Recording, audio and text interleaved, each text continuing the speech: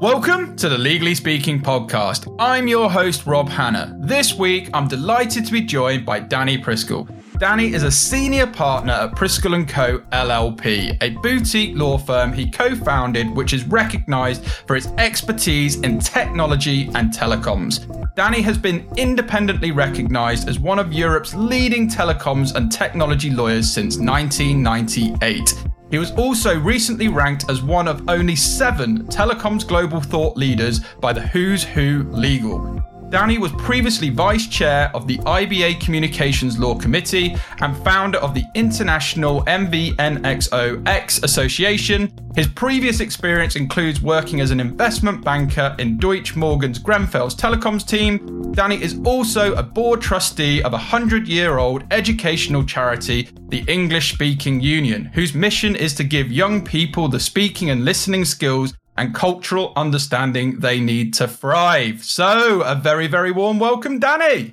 Rob, it's a real pleasure to be here on your amazing podcast. It's an honour to be here. An absolute pleasure to have you. Before we dive into all your amazing achievements and legal experiences to date, we do have a customary question here on the Legally Speaking podcast, which is a bit of fun. On the scale of 1 to 10, 10 being very real, what would you rate the hit TV series Suits in terms of its reality? Yeah, I would say 8, actually. I would guess for Chicago, because it is very different to, the boutique telecoms firm or Magic Circle firm in London where I've worked in the past. But I think if I was imagining a Chicago-based firm, which is I think where it is, I would think it's pretty damn close. There we go. Okay, it's nice to have a high number. So there we are. All right, let's start at the beginning, Danny. Tell our listeners a bit about your family background and upbringing. Oh gosh, I'd like to say I was from an impoverished background and very woke, but no, I went to amazing prep school in London, North London. I'm quite rare, actually. In London, I am a Londoner. And, people are shocked. And they're quite shocked to meet an English person, but to actually meet someone who's born in London is a real rarity in the city. So I'm a rare Londoner working here, but went to local private schools and had a great time. A lot of, I think about half my year didn't make their A-level grades, but I was one of the few that was lucky enough to be accepted to study law at Jesus College in Cambridge. And I had a fantastic gap year, and that is highly recommended to your younger listeners. And actually, I got on that, I did get the benefit of an English Speaking Union scholarship, which paid for me to study in one of the top schools in America. And I'll never forget that experience that it gave me. And one thing it did also make me realize is how limited our education is in this country in terms of the absurdity of just doing 3 subjects for A-level.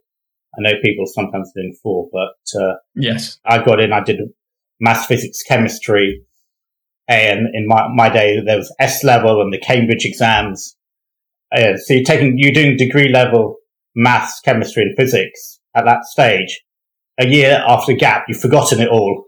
You're back to, you haven't done any history, international English literature, languages. So I think that taking gap year to make up for some of the learning deficiencies that we have in our system, which is much heralded, is something to that became abundantly clear to me. And maybe if I had the benefit of some of the English Speaking Union public debating expertise, that would have helped my neighbour in London, one incredibly successful, bright barrister from one Essex court, one of the probably most successful of his age, actually was yes. English Speaking Union debating champions. So a little plug for the charity. So it stood him in good stead. So I'm happy to give back as a trustee of that board. But that kind of gives you, a bit of the background. Yeah, thanks for sharing that. And then sort of as we progress then, we mentioned in your introduction before setting up your firm, you worked as an investment banker. So what was that like?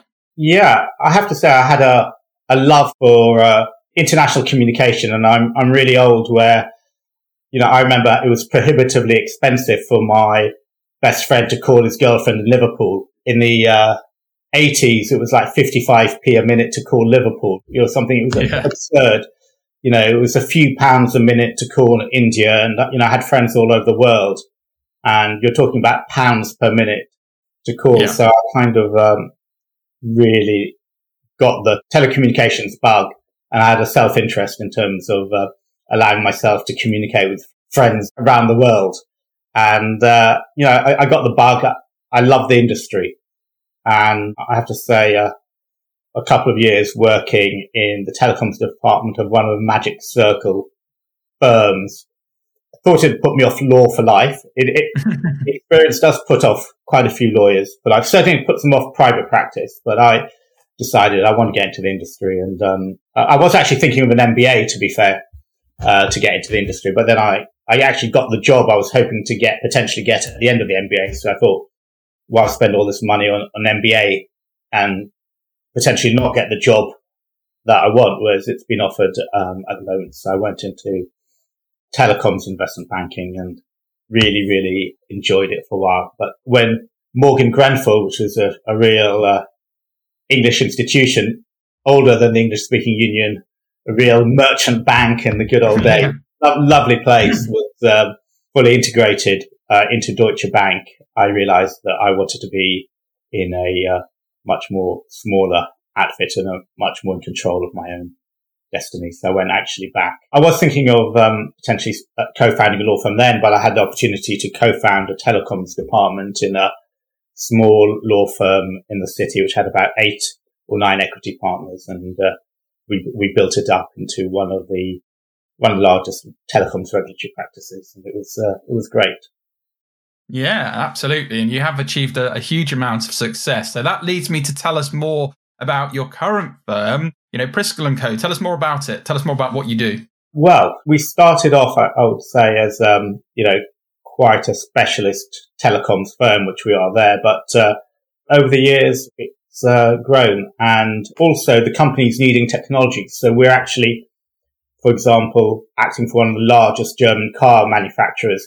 Why does a car manufacturer need telecoms lawyers? Because they're putting SIM cards into cars and they're connecting. And when you have large companies who have fleets of cars, they're all connecting and talking. So they've got SIM cards and that needs to comply with, telecommunications law. And then through telecoms, you get into big data. I mean, the data the telecoms companies have about individuals is huge. That gets into ID verification. There's, 2-factor. You get text messages to verify for all sorts of security. There's a lot of anti-fraud going in there. So we're seeing increasing amount of that. And then big data, GDPR. And then we have big fashion brands come to us. They're not coming to us because of our knowledge of the catwalk, unfortunately. They come to us, for actually either the GDPR data privacy work or the big IT contracts they have.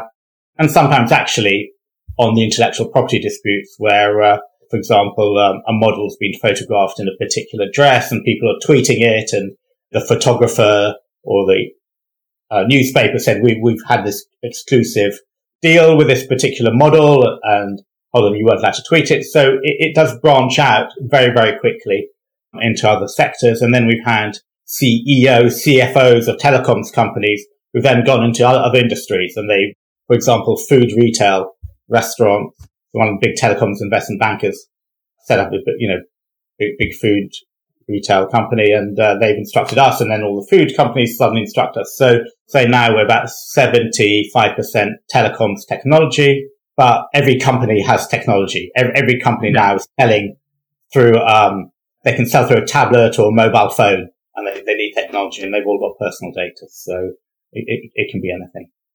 Yeah, great space to be in. And as you mentioned, the sort of firm, specializes in the technology, telecoms. You touched on there some corporate, commercial, regulatory aspects as well.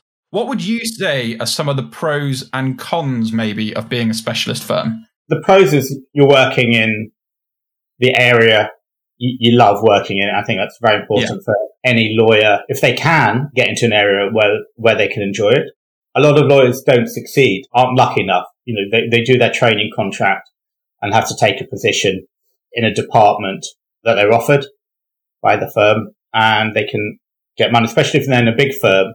Then they get into a trap where they get sucked into some pretty dry area of law. They're getting paid well, but then they become too specialized too quickly in an area they don't enjoy, and then they can't move because they're on too high a salary and their expertise is not transferable. So they'd have to really start again. So I would urge any young lawyers, newly qualified, I think within 1 or 2 years of qualifying, you've got to try to get into an area of law that you enjoy it.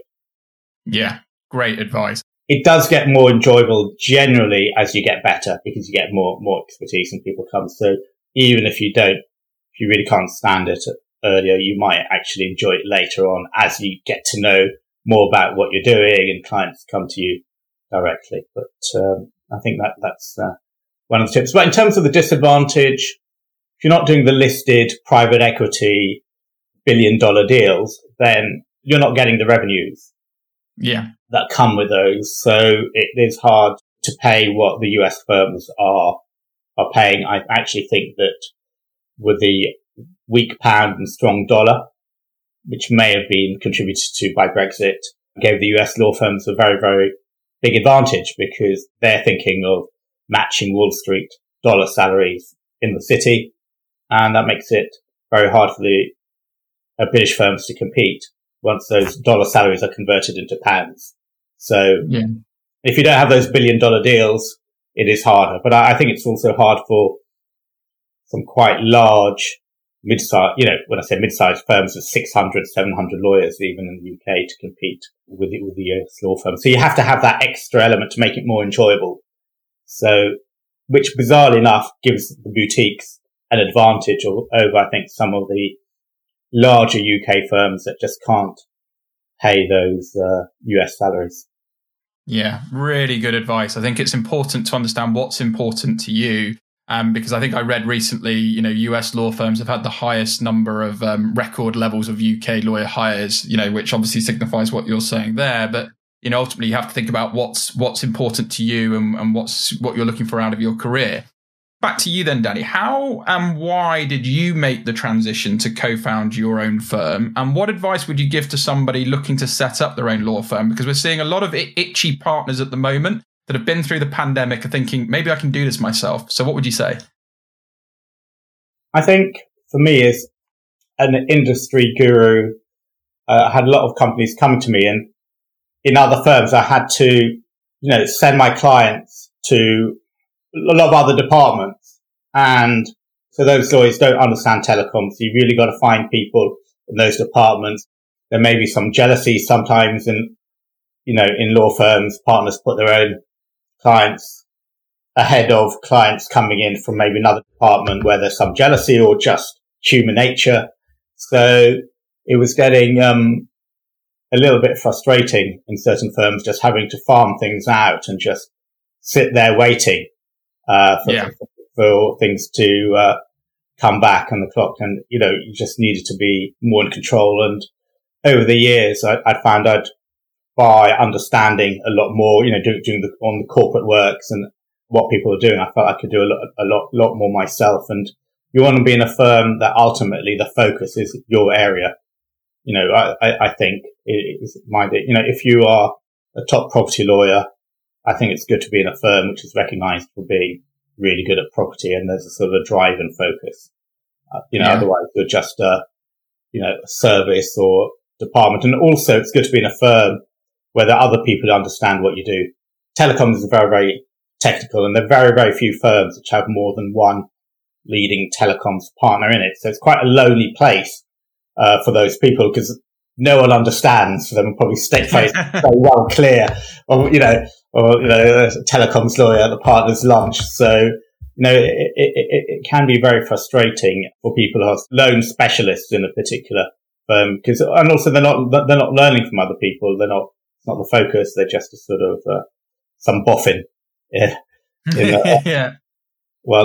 a corridor. So for me, being energized and people that understand the industry and the whole firm is geared to the sector makes a huge difference. And I would say that is very, very important. And I see there are other employment boutiques who are thriving. It's a group I knew very well.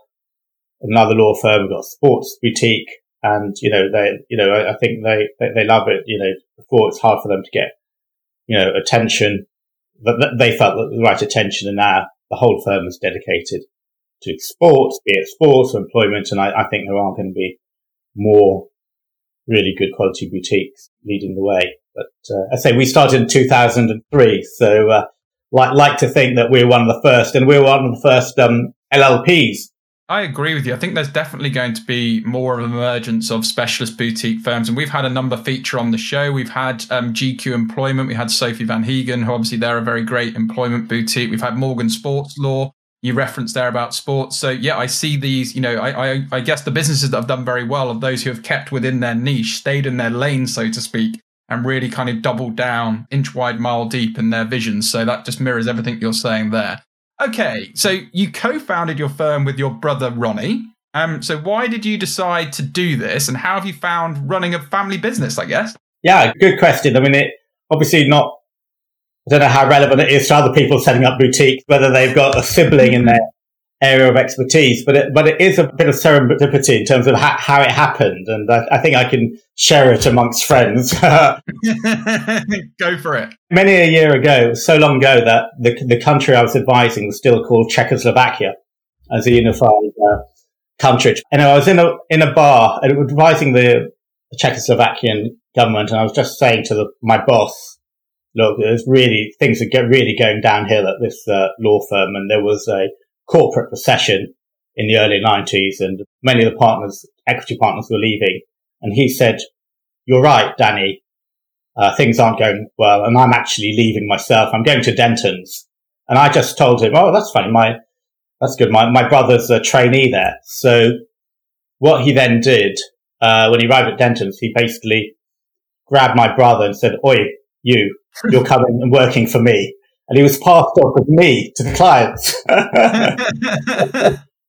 So my brother, who didn't want to do what his elder brother was doing, of course, he wanted to carve his own way, got grabbed into telecoms, and people were saying to him, "Oh, Danny, nice to meet you again." So that's kind of how it all worked. And then when he was there, he went on to secondment with BT, the general counsel, Tim Cowan. Ended up, was a real star, is a star of telecoms, and eventually, about 6 years ago, joined us. So it kind of all put together. So we ended up in telecoms. Ronnie also, he did his MBA at INSEAD, and then became European CEO of a telecoms content company. And then he ended up working at Vodafone on business development. He was actually on BT on their mobile side as well, all on the business. So he thought he'd successfully left the law as well.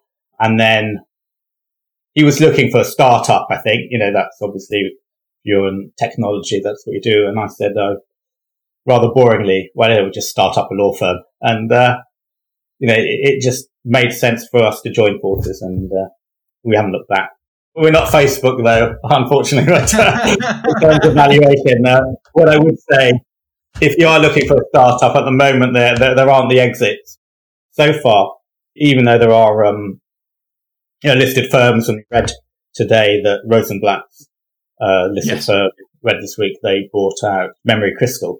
They're still not the mega multiples that one is hoping for, but maybe in future. There's definitely a trend, though, isn't it, with the Rosenblatts and the Gateleys and those sort of firms. So it's going to be interesting to see what happens. Leading back onto your own journey then with, obviously, you co-founded it with your brother. What key piece of advice would you give for anyone working in or running a family business, particularly within the legal sector? Yeah, I was very lucky that, my brother's probably one of the brightest people I've ever worked with. So that helps. You do the IT. It's very important. IT and finances. There is a lot of that to be done. And clearly, the more that you can do yourselves, the better, but it doesn't take much, and especially, and I guess the younger generation listening will probably be far better at IT than, I certainly was. And the other thing is just to understand about how you're going to split the money. I actually say to anyone, don't become a partner in a law firm. Doesn't matter if you're in a 2-partner firm or a 150 partner firm.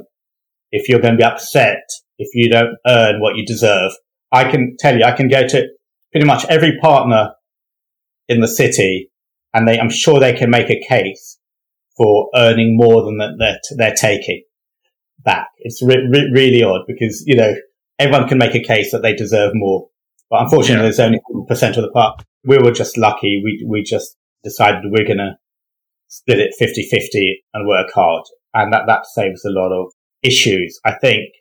And that's a big advantage of doing it as a family, because otherwise it's very, very difficult to measure who takes what. And the biggest issue is when you go in, 50-50 with someone maybe doesn't work as hard or doesn't bring in the clients, and you've got to put in more funding. And it's when we're advising other businesses as well, it's always very important for shareholders of any business to understand what's going to happen if the revenue doesn't come in, or the person's got to go abroad for a while. Not quite as bad now with Zoom and everything. You can work more remotely, but I think that's the biggest thing in terms of working out the profit. The other word of warning is, and again, for nearly every business I've advised, when you're leaving a big salary, a lot of people, they don't understand what big firm machine is doing for them. Yeah. To get that salary in, wire transfer at the end of the month. I think when you set up on your own, the bills come in on time, but the payment clients don't come in as regularly as the bill. You just have to be ready for that. Yeah. I don't know if you found that, but it's amazing how the expenses come in on time regularly. I think rarely clients paying on time. So I think you have to brace yourself to make sure that cash flow planning and all of that good stuff and just really, really knowing your numbers is really important to any business. And so your firm has advised on matters, I believe, in around 22 countries and boasted clients. You touched on there, BT. So tell us a little bit about this and essentially how you've managed to grow the company up to that scale. I think one of the disadvantages of our company, we haven't got actually a marketing team. So SOS for any marketing specialists out there. That is probably about 10 years out of date, and we're probably well over 100 countries now. And just one project we did was 92 countries. It's the beauty about telecoms. People launch it. It's just the services go globally. Something we do is we provide a sort of international regulatory hub for general counsels, so that they'll say, right, preschool, we're rolling this out. The following 55, 75 countries, you look after it and we'll do it. They'll say, we'll take care of the US maybe and we'll do the rest of the world. So what it means is we're working on a regular basis with lawyers across the globe. They like us because we're sending them very good clients and money.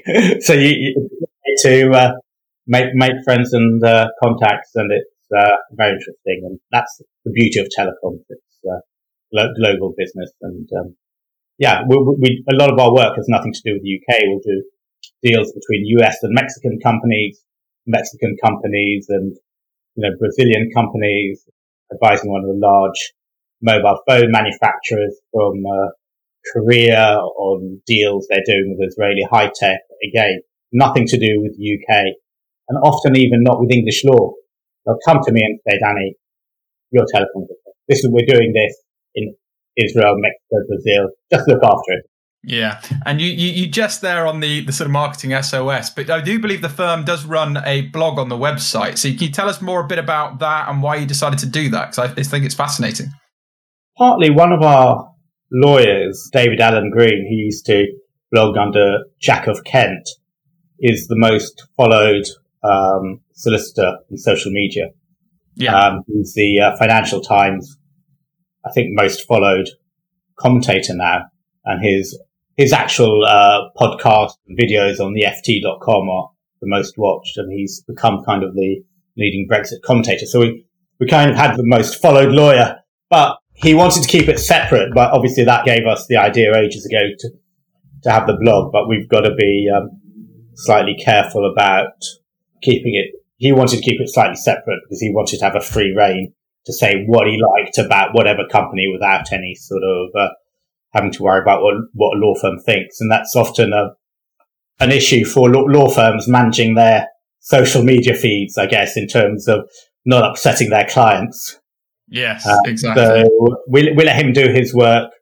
And that's part of the flexibility we can offer. We offer platform for lawyers, and if they want to work part-time or focus more, some are budding artists. We give them a chance to spend more time that they could in other law firms on developing their art world, or in terms of David Allen Green, his writing for his blog and the Financial Times. I've had someone at Whitehall. I've had a knighted person, the most senior person in Whitehall. He's now semi-retired, said, "Don't give David any legal work. We rely on his blogs to work out what's going on in Brexit.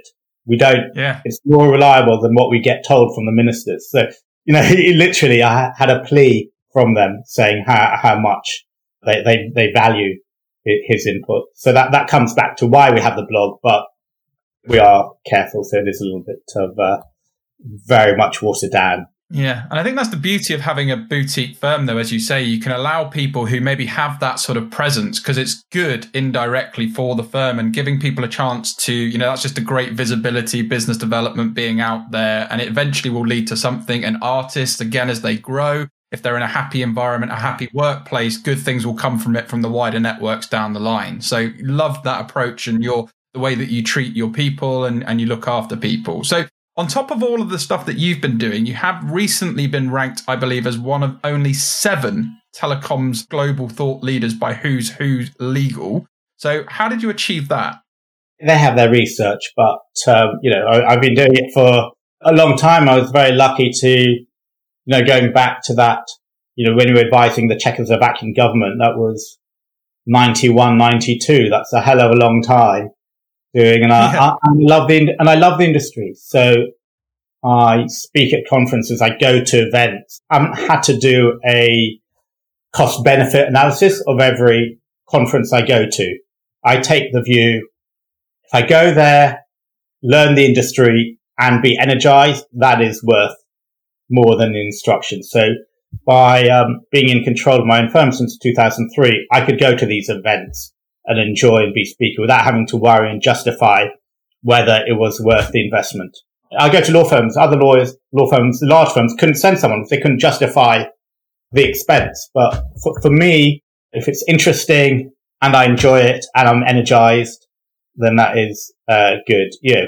And I think at the top, if you're energized, that flows down to all your staff. Something I found very demotivating at one of the Magic Circle firms is, having a head of department who's so miserable, sleeping 2 or 3 nights a week under her desk, literally in the office. I mean, when I say sleeping, she'd go to sleep about 3 a.m. and wake up about 5:30.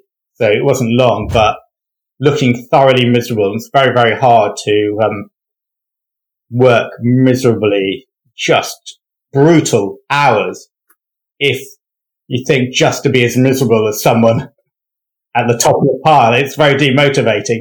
So some people say, "Oh, it's terrible. The partners are having a good time, and you're miserable." But actually, I think it is important that for people, leaders, to be full of life, because it gives some people something to aspire for, and that positivity is important. Yeah. And I'm sure your team and colleague will see through you as being a positive and an inspirational leader. I think that's hugely important. It's very nice to work in that environment.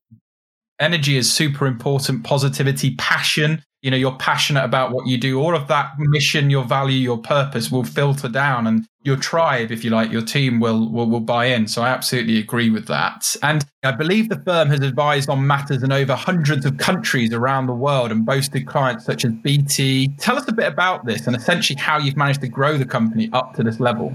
As I mentioned, being in charge of your own boutique firm, you don't have to spend a lot of energy getting business trips approved, or even personal trips approved going through. It's just your own decision. I remember one of my trips was great. I went for a long weekend to Rio for the World Cup final, and obviously I had to take the Monday off. But what did I do? I arranged a meeting with in-house counsel that had met me through previous conference I'd spoken at, and amazingly enough, at that meeting got instructed on advising them on the Brazilian Football League rights throughout Europe, which paid for my trip many, many times over. So really good things can happen. But I'm sure had I been at another law firm, it would have been slightly harder to approve that trip. But as it was, being energized, being able to travel like that, enjoy, meet people, and bizarrely enough, I got this incredible instruction, which, as I said, made it all worthwhile, and obviously fantastic area to be involved with streaming of football rights throughout multiple countries. There are a lot of good things you can do if you get the balance right with the boutique, but I think for me, one best thing is not having to go to a management committee to plead why you were going on such and such a trip, and I think that's hugely important. Great. I have a couple of final questions for you, Danny. As a firm who specialises in technology, and there's a big trend of legal tech, how do you choose legal tech that is right for your business? Yeah, good question. I mean, we are, bizarrely enough, it's not that mind-blowing, what we need, even though we're sort of telecoms lawyers, we haven't got robots going around. Actually, our French network firm do have a robot going around through the lawyers, asking them things. And actually, the lawyers found it a bit intrusive, bizarrely enough. But it is quite good when I go to their firm and we're greeted by one of the robots there. It's gimmicky, but so far we are a bit conservative on that, because actually you need to provide a premium service, and you got to just make sure it works. Plus, we don't have lots of people's support staff to really try. So we are, I don't think we've got any more sexy software than other ones, even though we are advising on AI and VR and all these things. So I have at least, ordered a virtual reality headset recently, which I think is going to be important for my next talk. And actually, they are useful. When I do talk about virtual reality, it is important to have tried it, because it does really show the power of virtual reality. But look, I think we shouldn't underestimate the technology behind Zoom and Microsoft Teams. There's a lot that goes on that's really made the economy tick over. Loads of business and law firms have done well, completely down to Teams and the video calls. And people at home, just think where we would have been in lockdown if you couldn't have a video call.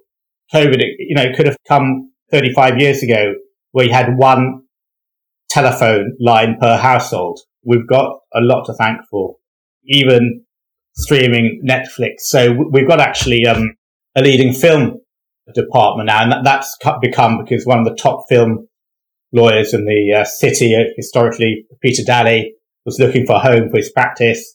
This was a good home, and we've actually found that, for example, streaming of films through mobile phones needed telecoms lawyers.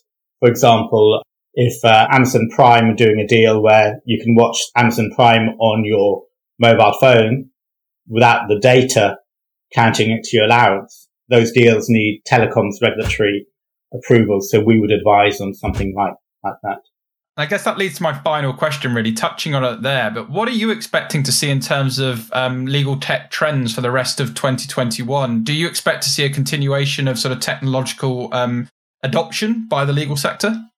I think the biggest trend is rather boring in terms of people working from home. It's been an amazing difference that we're used to working from home remotely. So before lockdown, those of our lawyers, consultants who are working from their homes in the countryside or even in Tuscany, lucky them, they weren't as integrated with the rest of the team. We've got some people part-time with a very good platform for mothers who want to spend time with their children and can't afford that time commuting in. So we've got people like that. So Teams makes them so much an integral part of our law firms. So I think the biggest technology is actually the Teams and Zoom, bizarrely enough. Much more significant. I mean, I was playing tennis yesterday with a partner, another law firm, that they've actually given up their very, very established law firm. Decades and decades, they've just given up their offices in central London. Unbelievable. They've just got like a few hot desks somewhere in a WeWork equivalent. I think that's more radical than a bit of software helping you produce a contract. The fact that people can work remotely, not physically, far more effectively. Yeah, and I think it's a massive cultural shift as well, particularly for the legal sector, for the benefit, historically where it's been inflexible for whatever reasons it might be, particularly within the larger firms. I think this helps, hopefully, with the overall sort of work-life balance, work-life integration, all of those things that we're looking for just to sort of balance life and, kind of keep retention levels high within the legal sector. So people aren't just thinking it's not flexible enough to suit their career whilst going through families and everything else. And I think that's a really good point. Sometimes, the most obvious points like that are the very poignant points. And I agree, without Zooms and Teams, I hadn't even heard of Zoom last year, being frank with everybody. So it just shows, what these things can do to keep businesses ticking over. Yeah. And I wonder how it's going to be, in the recruitment business, for example. So traditionally you've got, say, lawyers working in a Birmingham office of a national firm will earn not as much as their equivalent in the city. But actually, if they're just working from their living room, they could be technically working for the city office as well. So they could tell them, I'm actually part of the firm. I'm connected into the same system. And actually, there's another guy in my village who's also working from his living room, but why is he getting a city salary and I'm not? I'm getting a Birmingham salary. So I don't know how that's going to play out, but I think it could play out the other way, that clients may feel more comfortable, clients in London working with lawyers, say, based in Liverpool or, Birmingham, Leeds, where they'll get lower rates. So that's the flip side, that there is more of a threat maybe to some of the London firms in terms of clients. Yeah, I think you're a very valid point, and probably a topic we need to cover in more detail on a separate podcast sometime. Yeah, exactly. It's a great one for you. A great one for you. Thanks for that idea. Yeah. And I guess that just leads me to say thank you so much to you, Danny, for coming on the show. It's been a real pleasure having you, learning more about you, your journey, Priscell & Co. So I guess from all of us on the Legally Speaking podcast, we want to wish you lots of continued success with the firm and all your future pursuits. But from all of us, over and out. Okay, real pleasure to be on. This week's review comes from Ellie2802, one of the best podcasts I've listened to. I love this podcast, so insightful and really interesting. One of the best I've listened to and keeps me wanting to hear more. Only a few episodes in and I'm loving it. Thank you so much, Ellie, for your kind words. We really appreciate it. Thank you for listening to this episode of the Legally Speaking podcast. If you enjoyed the show and want to help support us, remember to leave us a rating and review on Apple iTunes. You can also support the show and gain exclusive benefits, bonus content, and much more by signing up to our Patreon page, which is www.patreon.com/Legally Speaking podcast.